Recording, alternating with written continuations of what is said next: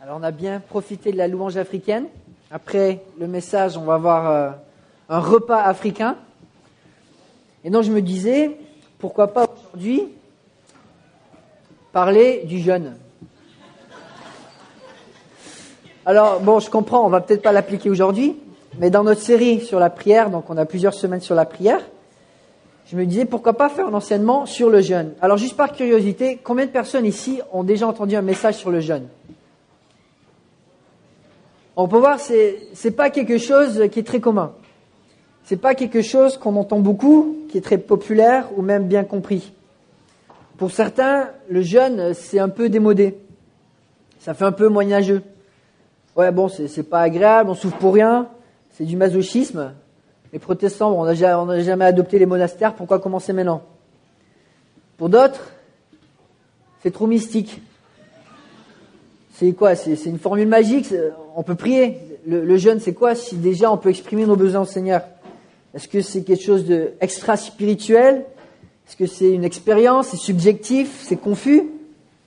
Pour d'autres, c'est trop risqué. Alors, faut manger pour être en forme. C'est vrai que quand on mange pas pour bosser, bon, c'est pas évident. Jean Calvin disait, lui, bon, pour avoir la tête claire, souvent il sautait les repas de midi. Mais après, bon, il a pas vécu très longtemps non plus. Pour d'autres, c'est pas forcément un geste spirituel. J'ai un ami qui me disait, moi je jeûne pendant 40 jours quand je le fais. Je lui dis, waouh, tu dois vraiment être spirituel. Il dit, ouais, mais en fait, je fais une diète, je prends que du jus de carotte, du sirop d'érable et des vitamines. Et en un mois, je perds 20 kilos. Puis l'année d'après, quand j'ai tout repris, je recommence. Alors le jeûne, ça sert à quoi? Qu'est-ce que c'est le jeûne? Est-ce que c'est une expérience? Est-ce que c'est une formule? Est-ce que c'est nécessaire? Thomas Jefferson, le 3e président des États-Unis, disait « Celui qui vit pour l'espérance meurt en jeûnant ». Alors Jefferson ne croyait pas dans un Dieu au pouvoir surnaturel. Vers la fin de sa vie, il compile une Bible où il coupe tous les miracles, toutes les histoires de résurrection, toutes les parties surnaturelles de la Bible. Pour lui, le christianisme, c'était que des enseignements moraux. Alors avec cette perspective terrestre, il se dit mais ça sert à quoi de souffrir si ça nous empêche de profiter du moment? C'est celui qui vit pour ce qu'il y a au-delà, pour l'espérance, il perd son temps, il jeûne, il ne peut pas profiter de la vie. C'était une critique du christianisme, sa manière de dire c'est une perte de temps. Alors bien sûr, Jefferson n'a pas compris l'essence du christianisme. Cependant, il avait raison sur un point. Est-ce que cette vie sur terre satisfait? Est-ce que cette vie satisfait? Est-ce qu'on peut vraiment ne plus avoir faim? Alors pour Jefferson, ses yeux étaient fixés sur ce monde. Du coup, le sacrifice était absurde. Mais pour le croyant qui a faim de Dieu, est-ce que ça vaut la peine de vivre une vie de sacrifice pour le connaître davantage?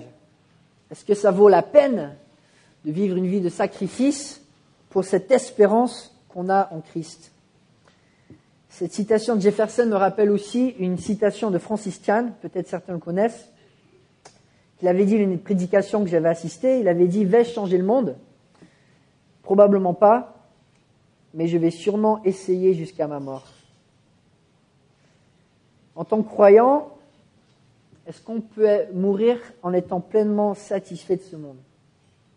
Est-ce qu'on peut mourir en étant satisfait de notre vie sur terre, sachant qu'on a un Dieu infini au ciel, avec une vision pour le monde, un mandat qui nous a donné, qui est grand comme le monde, d'aller faire de toutes les nations des disciples? La vérité, c'est que le croyant comme le non-croyant, on reste quelque part sur notre faim. Le non-croyant, c'est une certitude parce que le monde ne peut pas satisfaire les besoins qu'on a. Pour le croyant, c'est parce qu'on a un Dieu qui met l'éternité dans nos cœurs et qu'on sait qu'on ne peut pas le combler sans se rapprocher de lui. Et c'est un Dieu infini, avec une gloire infinie, et même quand on se rapproche de lui, on sait que ça sera qu'au ciel qu'on sera vraiment apaisé. Le désir de l'homme, c'est de remplir un cœur qui est désespérément vide. Alors bien sûr, on peut le remplir par les divertissements de ce monde, par les choses du monde, ou sinon on peut faire comme Paul. Oublier ce qu'il y a en arrière, regarder ce qu'il y a en avant et courir pour connaître Christ. Et Paul disait, il voulait connaître Christ jusqu'à la puissance de quoi? La puissance de la résurrection. Il voulait connaître Christ comme s'il était ressuscité, comme s'il était au ciel. Alors il disait, bon, moi je peux pas aller au ciel.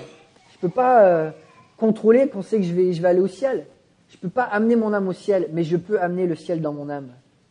Et c'était sa perspective, de faire tout son possible pour faire descendre le ciel dans son âme. À quel point avons-nous soif de Dieu? C'est la question à laquelle nous allons répondre ce matin. À quel point aimons-nous Dieu? À quel point voulons-nous voir sa gloire? Et quel genre de sacrifice sommes-nous prêts à faire pour voir le ciel descendre dans nos âmes? Si nous étions vraiment prêts à tout pour voir la gloire de Dieu, je pense que les mots de Jefferson seraient les nôtres. Celui qui vit pour l'espérance meurt en jeûnant. Pas parce que c'est le jeûne qui tue, mais c'est parce que c'est une pratique qu'on fait jusqu'à notre dernier souffle. On va donc parler du jeûne aujourd'hui, et la vérité que j'espère qu'on va pouvoir se souvenir ce matin, c'est celle-ci.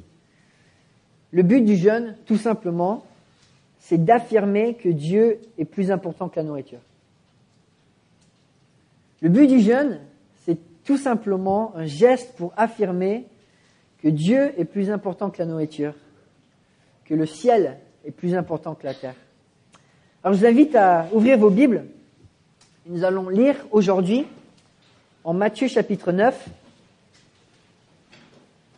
Nous allons insister au verset 14 à 17, mais pour mettre un peu de contexte, je vais commencer à lire à partir du verset 9.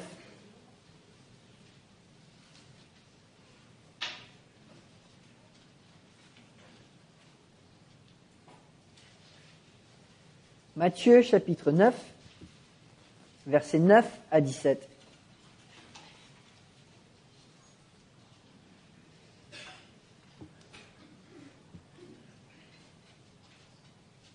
Jésus partit de là.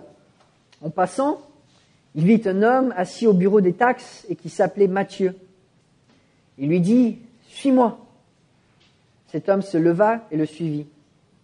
Comme Jésus était à table dans la maison, beaucoup de collecteurs d'impôts et de pécheurs vinrent se mettre à table avec lui et avec ses disciples.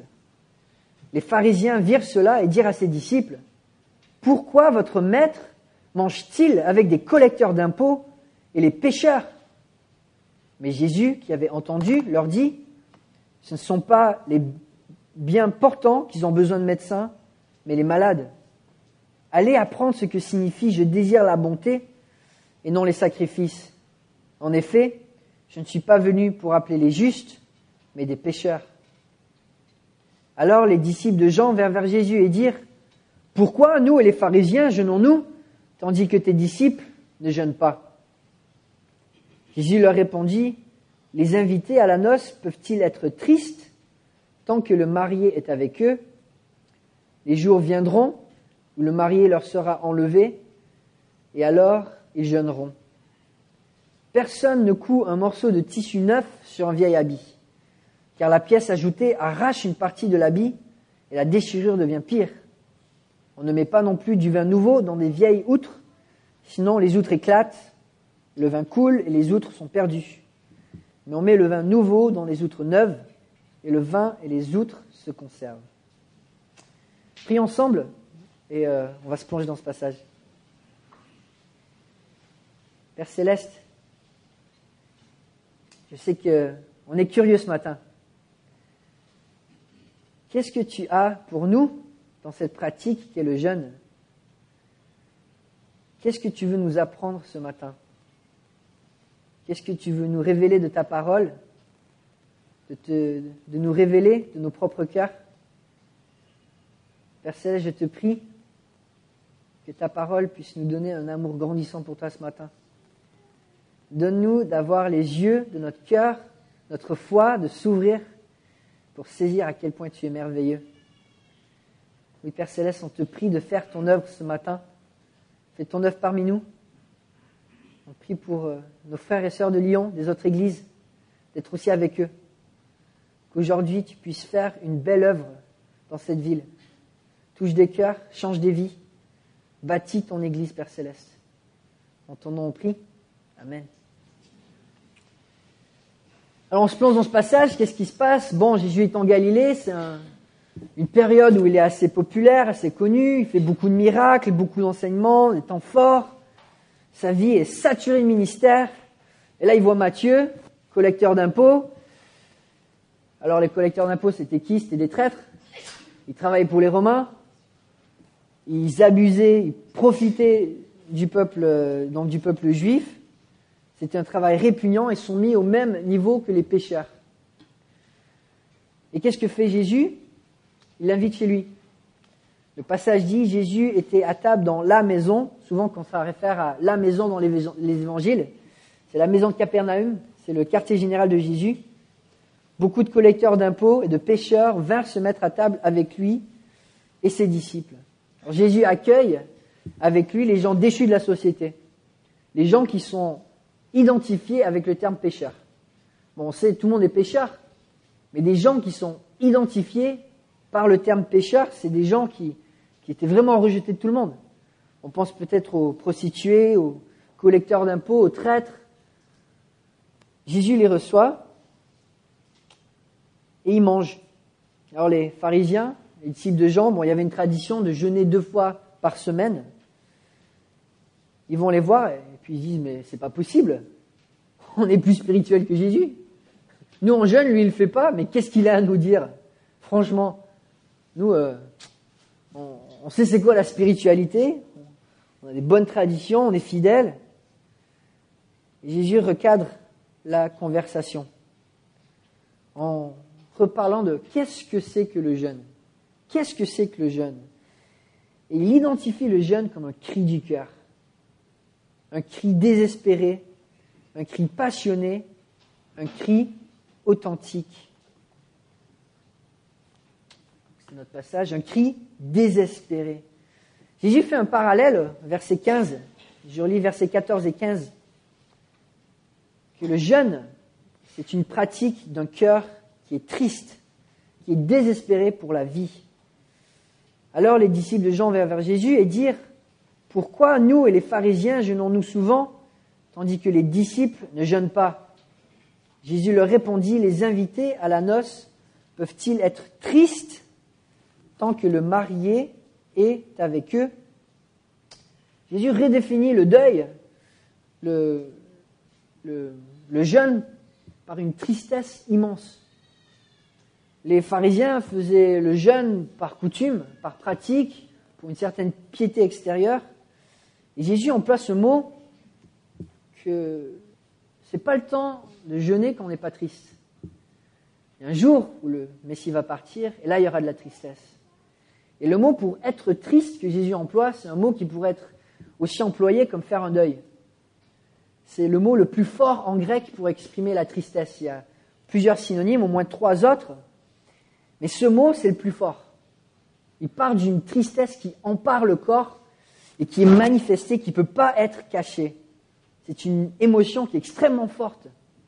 C'est le même verbe qu'on voit en Apocalypse lorsque Babylone est détruite et les gens qui ont fait toute leur vie, leur commerce, leur richesse, qui ont mis toute leur espérance en Babylone, voient tous leurs espoirs détruits. Et alors ils sont dans le deuil, ils sont perdus. Le deuil, le jeûne, dans la Bible, c'est une marque de tristesse. C'est une pratique pour lorsqu'il est question de vie ou de mort. Lors du jour de l'expiation, un des jours les plus sacrés du calendrier juif, la Bible enseignait les gens à humilier leurs âmes. Et humilier leurs âmes, c'était un terme qui signifiait pratiquement le jeûne. Et c'est ce qui était pratiqué. Alors les opposants se présentent vers Jésus, disant « Mais qu'est-ce que tu fais? Tu jeûnes pas ?» Mais qu'est-ce qu'ils font, eux? Ils se pointent à la fête de Jésus. Mais qu'est-ce qu'ils font à une fête alors que c'est un jour de jeûne? Alors Jésus les reprend. Le jeûne, c'est pas juste une bonne chose à faire. On jeûne parce qu'il y a un cri du cœur. un cri désespéré de tristesse, de deuil, comme si quelqu'un était parti. C'est ça le jeûne biblique, c'est le refus d'accepter la mort parce que c'est trop horrible, c'est trop laid. Le jeûne, c'est un cri du cœur pour que la vie triomphe. On voit ça dans l'Ancien Testament. On va regarder quelques passages. On ne peut pas tous les regarder. Mais par exemple, en Néhémie. Donc le peuple a été dans l'exil. Néhémie est à Suse, la capitale du royaume d'Assyrie. Et on lit verset 3. Ils m'ont répondu, les rescapés de la déportation se retrouvent là, dans la province, au comble du malheur et du déshonneur. La muraille de Jérusalem est pleine de brèches et ses portes ont été réduites en cendres. À cette nouvelle, je me suis assis, j'ai pleuré, j'ai porté le deuil durant ces jours, jeûnant et priant devant le Dieu du ciel. Néhémie est loin de son peuple, Jérusalem, qui est sans protection. On connaît le livre de Néhémie, où Néhémie va aller bâtir une muraille pour protéger Jérusalem, parce que Jérusalem est proie aux ennemis. S'il y a une armée ennemie qui arrive, ils n'ont aucun moyen de se défendre. C'est une question de vie ou de mort. Et Néhémie prend cette situation à cœur, et il connaît les enjeux, et c'est ce que ça représente, le peuple de Dieu, d'être détruit. C'est la lignée messianique qui est détruite, c'est l'espoir du monde qui est anéanti. C'est une question de vie ou de mort. Le jeûne est une question de vie ou de mort. On voit aussi ça en Esther. On connaît bien l'histoire d'Esther, où Haman va voir vers le roi et lui dit « Je te promets 300 tonnes d'argent si tu me permets de zigoyer tous les Juifs. » Le roi dit « Bon, d'accord, marché conclu. » Et puis verset 3 du chapitre 4, on lit « Dans chaque province, partout où arrivait le message du roi qui avait valeur de loi, les Juifs menaient grand deuil, avec jeûne, pleurs et lamentations. Beaucoup avaient pour lit le sac et la cendre. » Une fois, pourquoi les gens jeûnent? C'est une question de vie ou de mort. C'est une question de vie ou de mort, et ils ne peuvent rien faire. Ils sont complètement démunis. La seule chose qui peut les sauver, c'est que Dieu intervienne. Ils sont attristés. Ils revêtent le sac et la cendre. C'est fort comme image, le sac et la cendre. Je ne sais pas combien d'entre nous ont été attristés au point de vouloir revêtir le sac et la cendre. On voit ces gens qui sont tellement perdus et qui se disent mais on ne peut rien faire. Tout ce qu'on peut faire, c'est se présenter devant Dieu, nu, et lui dire fais quelque chose. Nous sommes désespérés. Nous voulons voir la vie, et pourtant c'est la mort qui nous est promise. Un dernier passage, avec cette même idée, en Psaume, verset 13 du chapitre 35, David dit « Moi, quand j'étais malade, je mettais une tenue de deuil, j'humiliais mon âme par le jeûne, je priais la tête penchée sur la poitrine. » David jeûnait pourquoi? Pour ses amis qui étaient malades et qui n'avaient aucun moyen de s'en sortir. Alors il s'humiliait, il combattait pour dire non, je dis non à la mort. Je veux voir la vie, je veux voir Dieu triompher par la vie. C'est ça le jeûne qu'on voit biblique, c'est un cri désespéré pour voir Dieu se manifester pour donner la vie. Alors dans la présence de Christ, qui lui est le chemin, la vérité et la vie, qui donne la vie en abondance, Jésus leur dit, mais c'est pas le moment. C'est pas le moment de jeûner quand vous êtes dans ma présence, c'est pas le moment d'être triste. C'est un jour de joie, l'époux est parmi vous. Ce n'est pas le moment d'être triste. Dans la présence de Christ, on le sait, dans le paradis, la tristesse disparaît. Il ressuscite les morts, il donne la victoire sur les péchés, il parle selon la vérité, il aime sans limite. Et là, pourtant, il leur dit, mais je vais partir. Je ne sais pas si on peut imaginer un peu d'être à la place des disciples. On a vécu avec Christ, on a vécu les enseignements de Christ, les miracles de Christ, son amour. Et puis il dit, mais je vais partir. Je vais partir. On sait qu'il donne le Saint-Esprit, mais il y avait quand même une communion personnelle, une relation, ça laisse un trou énorme.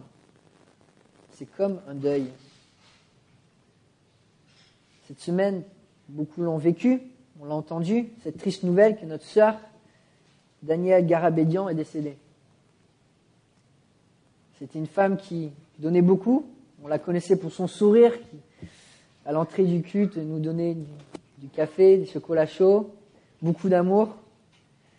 Elle avait un cœur généreux, elle a beaucoup aimé autour d'elle. On a entendu les témoignages de sa famille vendredi. Elle va être irremplaçable. Le vide qu'elle va laisser va être réel. Et ce vide, ça va être une tristesse. Et Jésus anticipait cela aussi avec ses disciples. Il savait que son départ créerait une tristesse, créerait une espèce de deuil, que les croyants ne seraient jamais satisfaits jusqu'à son retour, jusqu'à ce qu'il revienne, jusqu'à ce qu'on puisse être dans sa présence. Le fait qu'il ne soit pas là avec nous, c'est une vérité qui est dure à accepter. On souhaiterait que Christ soit avec nous ce matin. On souhaiterait qu'il soit présent. Le fait qu'il ne soit pas là, c'est triste. Surtout quand on sait ce que sa présence apporte. La vie en abondance. C'est le Sauveur qui met fin à la mort, il met fin au péché, il met fin à ce monde déchu. La présence de Jésus, c'est la vie, et son absence, c'est la mort. C'est aussi simple que ça. Et l'absence de Christ génère la plus profonde tristesse. D'ailleurs, quand on regarde aux autres apparitions de ce verbe, être triste, faire le deuil, il apparaît 10 fois dans le Nouveau Testament, et la plupart des passages font référence à la présence du péché.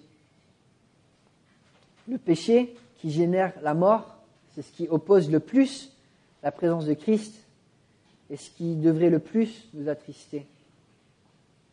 On retrouve ce verbe, par exemple, dans l'Épître de Jacques, chapitre 4, versets 8 à 10,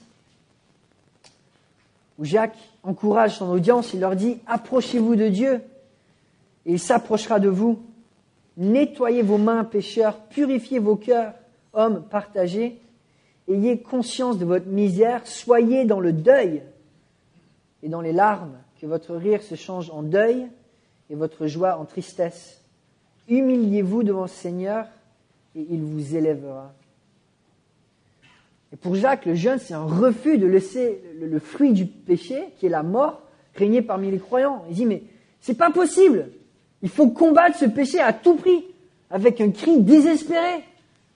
Il faut être dans le deuil, dans le jeûne, pour combattre ce péché qui cause la mort. Combien de péchés ont suffi pour amener la mort dans le monde ? Un seul. Je ne pense pas sur Terre qu'on va pouvoir comprendre le poids néfaste d'un seul péché. Comprendre à quel point le péché est dévastateur. Lorsque David fit son recensement par orgueil, combien de personnes moururent ? 70 000 à cause d'un péché. Est-ce qu'on a idée de la mort que produit chacun de nos péchés ? Et Jacques nous dit, mais cette séparation de Christ par le péché, ça devrait générer en nous un cri désespéré pour voir Christ à l'œuvre, pour nous délivrer. La mort, c'est le fruit du péché. Et la mort physique, c'est une réalité horrible. Mais la mort spirituelle et éternelle est encore pire. Dans la présence du Seigneur, les disciples n'avaient pas raison d'être tristes. Nous vivons dans un monde où chaque jour, il y a 150 000 personnes qui meurent, la plupart sans connaître Jésus-Christ.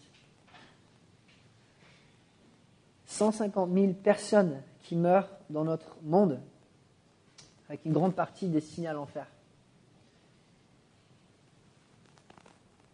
Nous avons de quoi émettre un cri désespéré. Nous avons de quoi avoir des cris de cœur. Je ne sais pas vous, mais des fois, quand je conduis, je m'imagine les voitures qui passent comme étant en feu. Ou quand je me balade dans la rue, je m'imagine les gens qui sont en train de brûler. Parce qu'on connaît la réalité. Sans Christ, les gens sont perdus. Et c'est dur de vivre jour après jour, sachant qu'il y a tellement de personnes qui ne connaissent pas Dieu. Et Dieu nous donne un moyen d'exprimer ce cri en s'humiliant par le jeûne. Mangeons et buvons, car demain nous mourrons. C'était la mentalité qu'Ésaïe reprenait des cœurs endurcis de sa génération. Alors bien sûr, Dieu ne veut pas qu'on vive dans la misère, mais en même temps, est-ce qu'on peut ignorer la réalité de ceux qui nous entourent en vivant dans l'ignorance? Est-ce possible de partager le cœur de Dieu et de ne pas éprouver une certaine tristesse pour ceux qui ne le connaissent pas? Alors le jeûne, c'est vrai, c'est un peu confus souvent, c'est pas quelque chose qui vous renseigner. Or jeûner, ça ne veut pas forcément d'arrêter de manger jusqu'à ce qu'on devienne un squelette. On a tous nos limites. Mais quels sont les gestes qu'on fait pour montrer un sacrifice, pour montrer que la présence de Christ, la vie, est plus importante que les distractions? Jeûner, ça veut peut-être dire de sauter un repas ou 2 repas pour passer un temps dans la prière, pour prier pour la victoire sur le péché, prier pour les âmes perdues. Pour d'autres, c'est tout simplement d'éteindre le portable, de faire un temps de jeûne technologique et de dire je vais passer un mois sans regarder la télé, sans faire des petits jeux vidéo, et puis prier pour des âmes. Jeûner, c'est pas magique, mais c'est une preuve de notre consécration. C'est juste un geste pour dire à Dieu, on a un cri désespéré, et on ne sait pas comment l'exprimer. Il y a une tristesse qui est réelle, et on est à court de mots, mais on veut s'humilier, parce qu'on veut te voir à l'œuvre dans un monde qui a tellement besoin de toi. C'est vrai que Dieu souhaite nous combler tous nos besoins, qu'ils soient spirituels ou matériels. Mais au-delà de cela, Dieu veut nous utiliser pour manifester sa vie en combattant la mort par le péché et par l'incrédulité. En ce moment, je suis en train de lire le prophète Ésaïe. Puis quand on se tourne vers les grands prophètes, Ésaïe, Jérémie, Ézéchiel, on se dit, mais ils sont longs ces livres. Puis en plus, ils se répètent. Et on voit bien le cri du cœur de Dieu, encore et encore, qui donne le même message de repentance à un peuple qui est endurci. C'est ça le cri du cœur de Dieu. De mener les gens jusqu'à la repentance pour que au moins un pécheur se repente, quand 99 n'ont pas besoin de repentance. Le jeûne est un cri passionné, un cri désespéré et un cri passionné. Il y a une tristesse face à la mort, mais il y a aussi une passion de voir Jésus-Christ à l'œuvre. De voir Jésus-Christ à l'œuvre. Et c'est vrai que lorsqu'on lit le Sermon sur la montagne, ce même verbe, être triste, est utilisé. Et qu'est-ce que Jésus dit? Heureux ceux qui pleurent, parce qu'ils seront consolés. Dieu a voulu, dans sa sagesse, qu'on éprouve une tristesse, pas pour qu'on soit misérable, mais pourquoi? Pour qu'on ait soif de le voir à l'œuvre, pour qu'on soit consolé par sa présence et par sa main puissante. Jésus dit, les invités à la noce peuvent-ils être tristes tant que le marié est avec eux? Les jours viendront où le marié leur sera enlevé, et alors ils jeûneront. Au-delà du désir de combattre le péché et la mort, le jeûne, c'est un cri du cœur pour voir Dieu à l'œuvre. Le jeûne biblique, c'est un cri passionné pour la présence de Christ. On veut le voir, on veut voir son œuvre à tout prix. On ne veut pas rester coincé dans un monde où chaque jour se répète et il n'y a rien de supernaturel, de surnaturel. On veut voir les paroles, les promesses de Christ s'accomplir. On veut voir sa parole agir, nous transformer. Un croyant jeûne parce qu'il veut être le plus près possible de Dieu, plus que tout ce que le monde peut lui offrir. John Piper disait justement, l'absence du jeûne, c'est la mesure de notre satisfaction dans l'absence du Christ. Ça fait mal. Ça fait réfléchir. L'absence d'un cri désespéré pour la présence de Christ, c'est notre satisfaction sans Christ. Est-ce qu'on peut vraiment remplir ce vide sans Christ?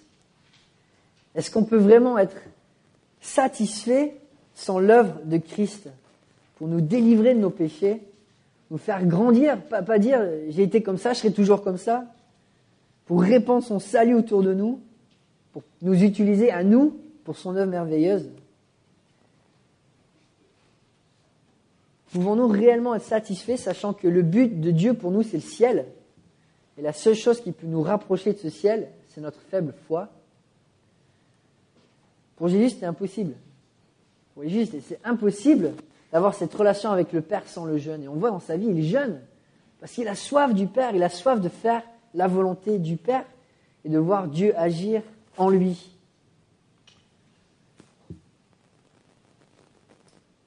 Je saute un verset. Psaume 42, versets 2 et 3, on le connaît bien. Comme une biche soupire après des courants d'eau, mon âme soupire après toi, ô Dieu. Mon âme a soif de Dieu, du Dieu vivant. Quand donc pourrais-je me présenter devant Dieu? Vous savez ce qui se passe quand une biche n'a pas d'eau? Elle meurt. Quand je pense à cette image, ça me rappelle quelques mois avant de déménager en France, de la Californie. Bon, il y a eu plusieurs années de sécheresse. Et on conduisait avec mon épouse et puis on a vu quelque chose qui nous a beaucoup surpris. Un endroit où on ne voyait jamais, il y avait une biche. À côté de la ville, à côté de l'autoroute. Elle était assoiffée, elle cherchait de l'eau. Alors qu'il y avait des belles montagnes, des belles forêts. On ne les voyait jamais. Mais elle avait quitté son lieu sécuritaire parce qu'elle avait soif. Pour elle, c'était une question de vie ou de mort. Si elle ne trouvait pas d'eau, c'était la fin. Elle était prête à tout risquer, même à s'aventurer à côté de l'autoroute, pour trouver un petit peu d'eau. Comme une biche qui soupire, qui languit. C'était comme ça que le psalmiste voulait voir Dieu. C'était avec ses langueurs qu'il avait soif de voir la présence de Dieu se manifester dans sa vie. Tim Keller, un pasteur qui est très utilisé par Dieu, dont l'Église a commencé plus de 100 implantations, a écrit beaucoup de livres, raconte comment sa vie a changé en devenant un homme de prière. C'était des paroles toutes simples de son épouse qui lui disait « Si tu étais atteint d'une maladie mortelle et que pour rester en vie, tout ce qu'il fallait faire, c'était prendre un médicament tous les soirs, est-ce que tu le prendrais ?» Et puis ça a cliqué. Ils ont commencé à prier ensemble tous les soirs. Et puis des années, ils sont restés fidèles à cette pratique de tous les soirs s'humilier devant Dieu. Et Dieu les utilise. Il les a utilisés bien au-delà de ce qu'on peut s'imaginer. Le jeûne, c'est de vouloir voir Dieu agir dans nos actions, dans nos décisions. Alors des fois, c'est vrai, on pratique le jeûne quand on a des grandes décisions. Moi, je raconte aux jeunes qui ont des peines de cœur que quand j'étais en école biblique, je m'étais fixé un but. C'était à peu près une fois par an d'aborder une fille. On est en école biblique, il y a une centaine de jeunes filles qui aiment le Seigneur. On se dit on est dans un lac, il y a plein de poissons. On peut jeter l'hameçon une fois de temps en temps voir si ça mord. Alors du coup, quand je rencontrais une fille qui me plaisait, je priais. Je jeûnais, j'allais lui parler, et puis elle me mettait un râteau. Et presque tous les ans, j'avais cette tradition, j'attendais que ça guérisse, et puis il y a une autre fille, je priais, je jeûnais. Et puis un jour, j'ai rencontré Sophia, j'ai prié, j'ai jeûné, puis elle a dit oui. Et je me suis dit, c'est chouette, Dieu m'a protégé d'autres choses. Elle a dit oui au début, après quand j'ai demandé un mariage, elle a dit non. Parce qu'on n'est pas conformiste, on n'aime pas faire les choses de la même manière que les autres. J'ai demandé si elle voulait ne pas m'épouser, donc elle a dû dire non. Mais je suis reconnaissant que Dieu a, quelque part, honoré ce geste en me protégeant de relations qui n'étaient pas forcément nécessaires et qui m'a donné la femme dont j'avais besoin. Jésus, avant de commencer son ministère, alors qu'il était Dieu, alors qu'il était parfait, commença en faisant 40 jours de quoi? De jeûne et de prière. Il voulait absolument que son ministère soit saturé de la volonté de Dieu, de la présence de Dieu. Est-ce que Jésus avait besoin de jeûner? Il n'y a personne qui lui a demandé de le faire. Mais il avait un cœur passionné pour voir Dieu. Il voulait à tout prix que sa vie compte pour Dieu. On va se poser la question, à quel point voulons-nous que notre vie compte? À quel point voulons-nous que Dieu utilise nos dons qu'il nous a donnés pour se faire connaître? Sommes-nous satisfaits? Sommes-nous satisfaits de l'impact que nous avons eu sur cette terre? Je lisais cette semaine l'histoire de la conversion de Howard Hendricks, un professeur de talent qui a influencé toute une génération à la faculté de théologie de Dallas. C'est entre autres le mentor d'un de mes profs préférés en faculté. Il avait été amené au Seigneur par un homme, Walt, alors que Howard n'avait que 9 ans. Cet homme, il n'avait jamais été au collège, il n'avait jamais été au lycée, mais il avait à cœur les enfants. Il allait dans les rues de son quartier, un quartier difficile, pour inviter les gens à son école du dimanche. Alors il est allé voir Howard, il l'a invité, puis Howard il a dit, bon, école, surtout pas. Alors qu'est-ce qu'il a fait, Walt? Il a joué au billet avec lui. C'est comme ça qu'il s'attachait avec les jeunes de son quartier. Et dans son école du dimanche qui s'est développée, finalement Howard y a participé, il y avait 13 jeunes. 9 de familles brisées. Et Howard se donnait à fond pour ces jeunes. Il n'avait pas grand-chose à donner, mais il donnait tout. Il se préparait pour ses études, il suivait ses enfants. Et de ces 13 enfants, il y en a 11 qui sont rentrés dans le ministère. Howard n'avait peut-être pas quelque chose qui saute aux yeux comme talent, il n'avait pas grand-chose aux yeux du monde, mais il voulait voir l'œuvre de Dieu, et il a vu l'œuvre de Dieu. Ceux qui ont goûté à l'œuvre de Christ dans leur vie savent que lui seul peut combler le vide qui est en nous. La question c'est, est-ce qu'on se demande quel minimum est-ce que je peux faire pour garder une bonne conscience, ou qu'est-ce qu'il y a d'autre que je peux vendre pour me procurer cette perle de grand prix?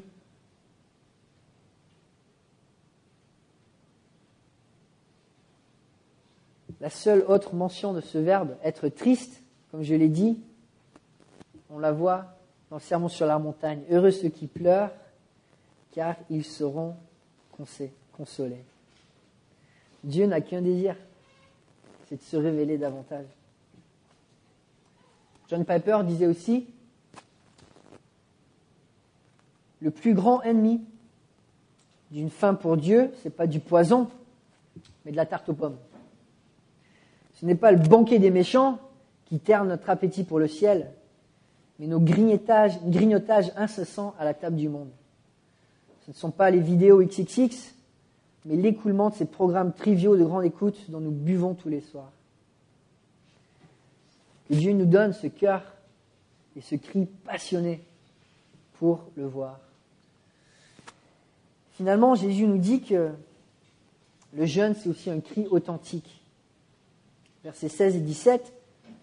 Personne ne coud un morceau de tissu neuf sur un vieil habit, car la pièce ajoutée arrache une partie de l'habit, la déchirure devient pire. On ne met pas non plus du vin nouveau dans les vieilles outres, sinon les outres éclatent, le vin coule et les outres sont perdues. Mais on met le vin nouveau dans les outres neuves et le vin et les outres se conservent. Alors les pharisiens, en gros, ils pratiquaient le jeûne un peu comme on se met un morceau de tissu neuf sur un habit tout déchiré. Ils marchent dans les rues et ils montrent leur petit morceau. Hey, vous avez vu comme je suis beau? Regardez mon jeûne. Je suis fort, hein? On voit d'autres enseignements de Jésus, comme en Matthieu 6, versets 16 à 18, où il dit « Lorsque vous jeûnez, ne prenez pas un air triste comme les hypocrites. En effet, ils présentent un visage tout défait pour montrer aux hommes qu'ils jeûnent. Je vous le dis en vérité, ils ont leur récompense. Mais toi, quand tu jeûnes, parfume ta tête et lave ton visage, afin de ne pas montrer que tu jeûnes aux hommes, mais à ton Père qui est là dans le lieu secret. Et ton Père qui voit dans le secret te le rendra. » Jésus disait tout simplement, on ne peut pas prétendre avoir un habit neuf quand le cœur n'est pas transformé. y a quelque chose qui ne marche pas. On ne peut pas essayer de se revêtir de marques pieuses si le désir n'y est pas. De vouloir avoir ces pratiques externes sans avoir un cri de cœur pour Christ, c'est inutile. Quand on essaie de mettre du vin vieux dans des outres neuves, ça marche pas. Le vin, quand on le met dans une outre, l'outre, elle grandit, elle gonfle. Puis si on remet du vin dans cette outre vieille, elle éclate. Et le vin est perdu. C'est la manière de Jésus de dire, ça sert à rien d'être hypocrite. Soit ça vient du cœur, soit c'est inutile. On se met en situation, imaginez leur enfant Nicolas Philippe, qui revient d'Amérique du Sud, avec une barbe 3 fois plus longue, avec des vêtements tout déchirés, puis voir ses parents, ses parents lui disent, faut pas que je reste comme ça, on donne 200 €, on va t'acheter des vêtements, fais-toi beau, et puis il trouve un travail. Alors Nico prend l'argent, il va dans un beau magasin, s'achète des super chaussures italiennes à 200 €. Et puis il va dans son premier entretien, avec les vêtements tout déchirés et les super chaussures. Et le patron dit, mais tu te prends pour qui? Et Nico dit, mais regarde mes chaussures! Regarde mes chaussures! Et Jésus leur dit, mais vous faites quoi? Vous faites quoi? C'est pas l'apparence qui compte. C'est un cœur transformé. C'est un cri authentique. Un des passages clés du jeûne dans la Bible se trouve en Ésaïe chapitre 58. Je vais lire versets 4 à 9. Et Isaïe nous révèle un peu l'attitude du jeûne, qui va même au-delà d'un simple geste. Il reproche au peuple, votre jeûne débouche sur des procès et des disputes, sur des méchants coups de poing. Vous ne jeûnez pas, comme vous le faites aujourd'hui, de manière à faire entendre votre voix là-haut. Est-ce un jeûne de ce genre que je préconise? Un jour où l'homme s'humilie, s'agit-il de courber la tête comme un roseau? Faut-il se coucher sur le sac et la cendre? Est-ce cela que tu appelles un jeûne? Un jour agréable à l'Éternel? Voici le genre de jeûne que je préconise. Détacher les chaînes dues à la méchanceté. Dénouer les liens de l'esclavage. Renvoyer libres ceux qu'on maltraite. Mettez fin aux contraintes de toutes sortes. Partage ton pain avec celui qui a faim et fais entrer chez toi les pauvres sans foyer.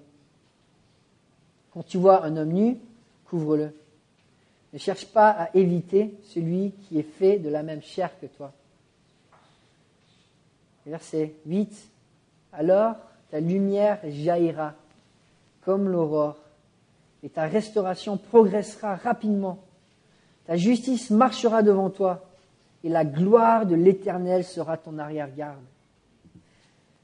Alors tu appelleras et l'Éternel répondra. Tu crieras et il dira, me voici. Me voici. Vous imaginez si on priait dans l'attente que Christ nous disait, me voici. Un jeûne authentique nous mène là où Dieu se trouve. Ça mène dans la présence et la gloire de Dieu. Lorsque Jésus jeûna, il surmonta les tentations les pires que l'humanité eût connues. Moïse jeûna, il reçut les 10 commandements. Esther jeûna, elle sauva un peuple. Néhémie jeûna, Dieu lui répondit. Daniel jeûna, le peuple d'Israël fut délivré de son exil. Le peuple de Ninive jeûna, et Dieu leur pardonna, même s'ils étaient un des peuples dont la méchanceté était légendaire lors de leur conquête. Tu appelleras et l'Éternel répondra. Tu crieras et il dira, me voici. Ce serait pas beau, une prière où on sait que Dieu nous dit, me voici. Vous savez, si chaque personne de notre assemblée priait pour une âme, en 5 ans. En 5 ans, on pourrait voir plus de 200 âmes dans Lyon se tourner vers Christ. C'est ma prière pour notre Église. Qu'en 5 ans, Dieu nous donne 200 âmes. Ce n'est pas une prière qu'on peut faire ensemble, si on vit en ignorant la gravité de notre monde. Je lisais cette citation de Francis Chan. Vais-je changer le monde ? Probablement pas, mais je vais sûrement essayer jusqu'à ma mort. Francis Chan, certains le connaissent pour le livre qu'il a écrit, Crazy Love, un des best-sellers évangéliques en France. C'est un orateur qui est très très apprécié dans le monde, puissamment utilisé. Lors de sa naissance, sa mère est morte. Sa mère a fait un choix. Elle pouvait choisir de vivre ou de donner naissance à ce fils. Elle a choisi de mourir pour que son fils vive. Et je me souviens de l'entendre prêcher dans mon école et il disait « Je ne devrais pas exister, mais il y a une raison pour laquelle j'existe. Il y a une raison pour laquelle j'existe. Dieu a un plan pour moi et je veux vivre ce plan à fond. Dieu a préparé quelque chose pour moi,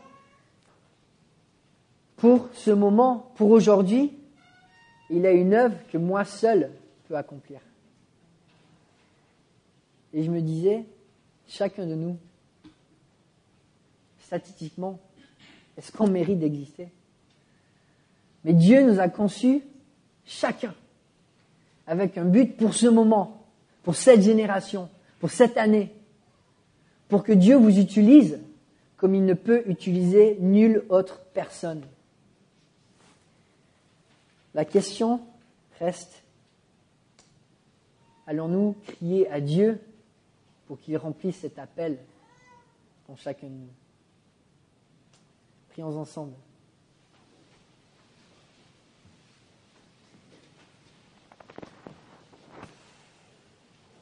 Père Céleste,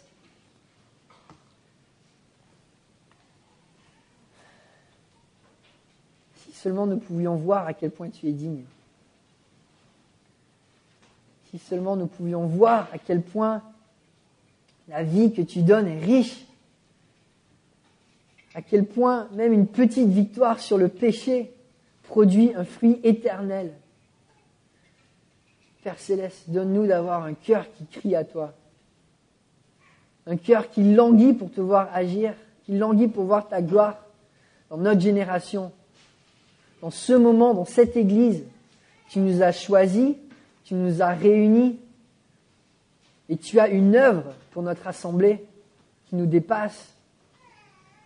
Et nous, Père Céleste, à crier à toi pour voir cette œuvre. Donne-nous de voir ton salut, donne-nous de voir ta délivrance, donne-nous de voir le péché écrasé dans nos vies et dans les vies de ceux qui ne te connaissent pas.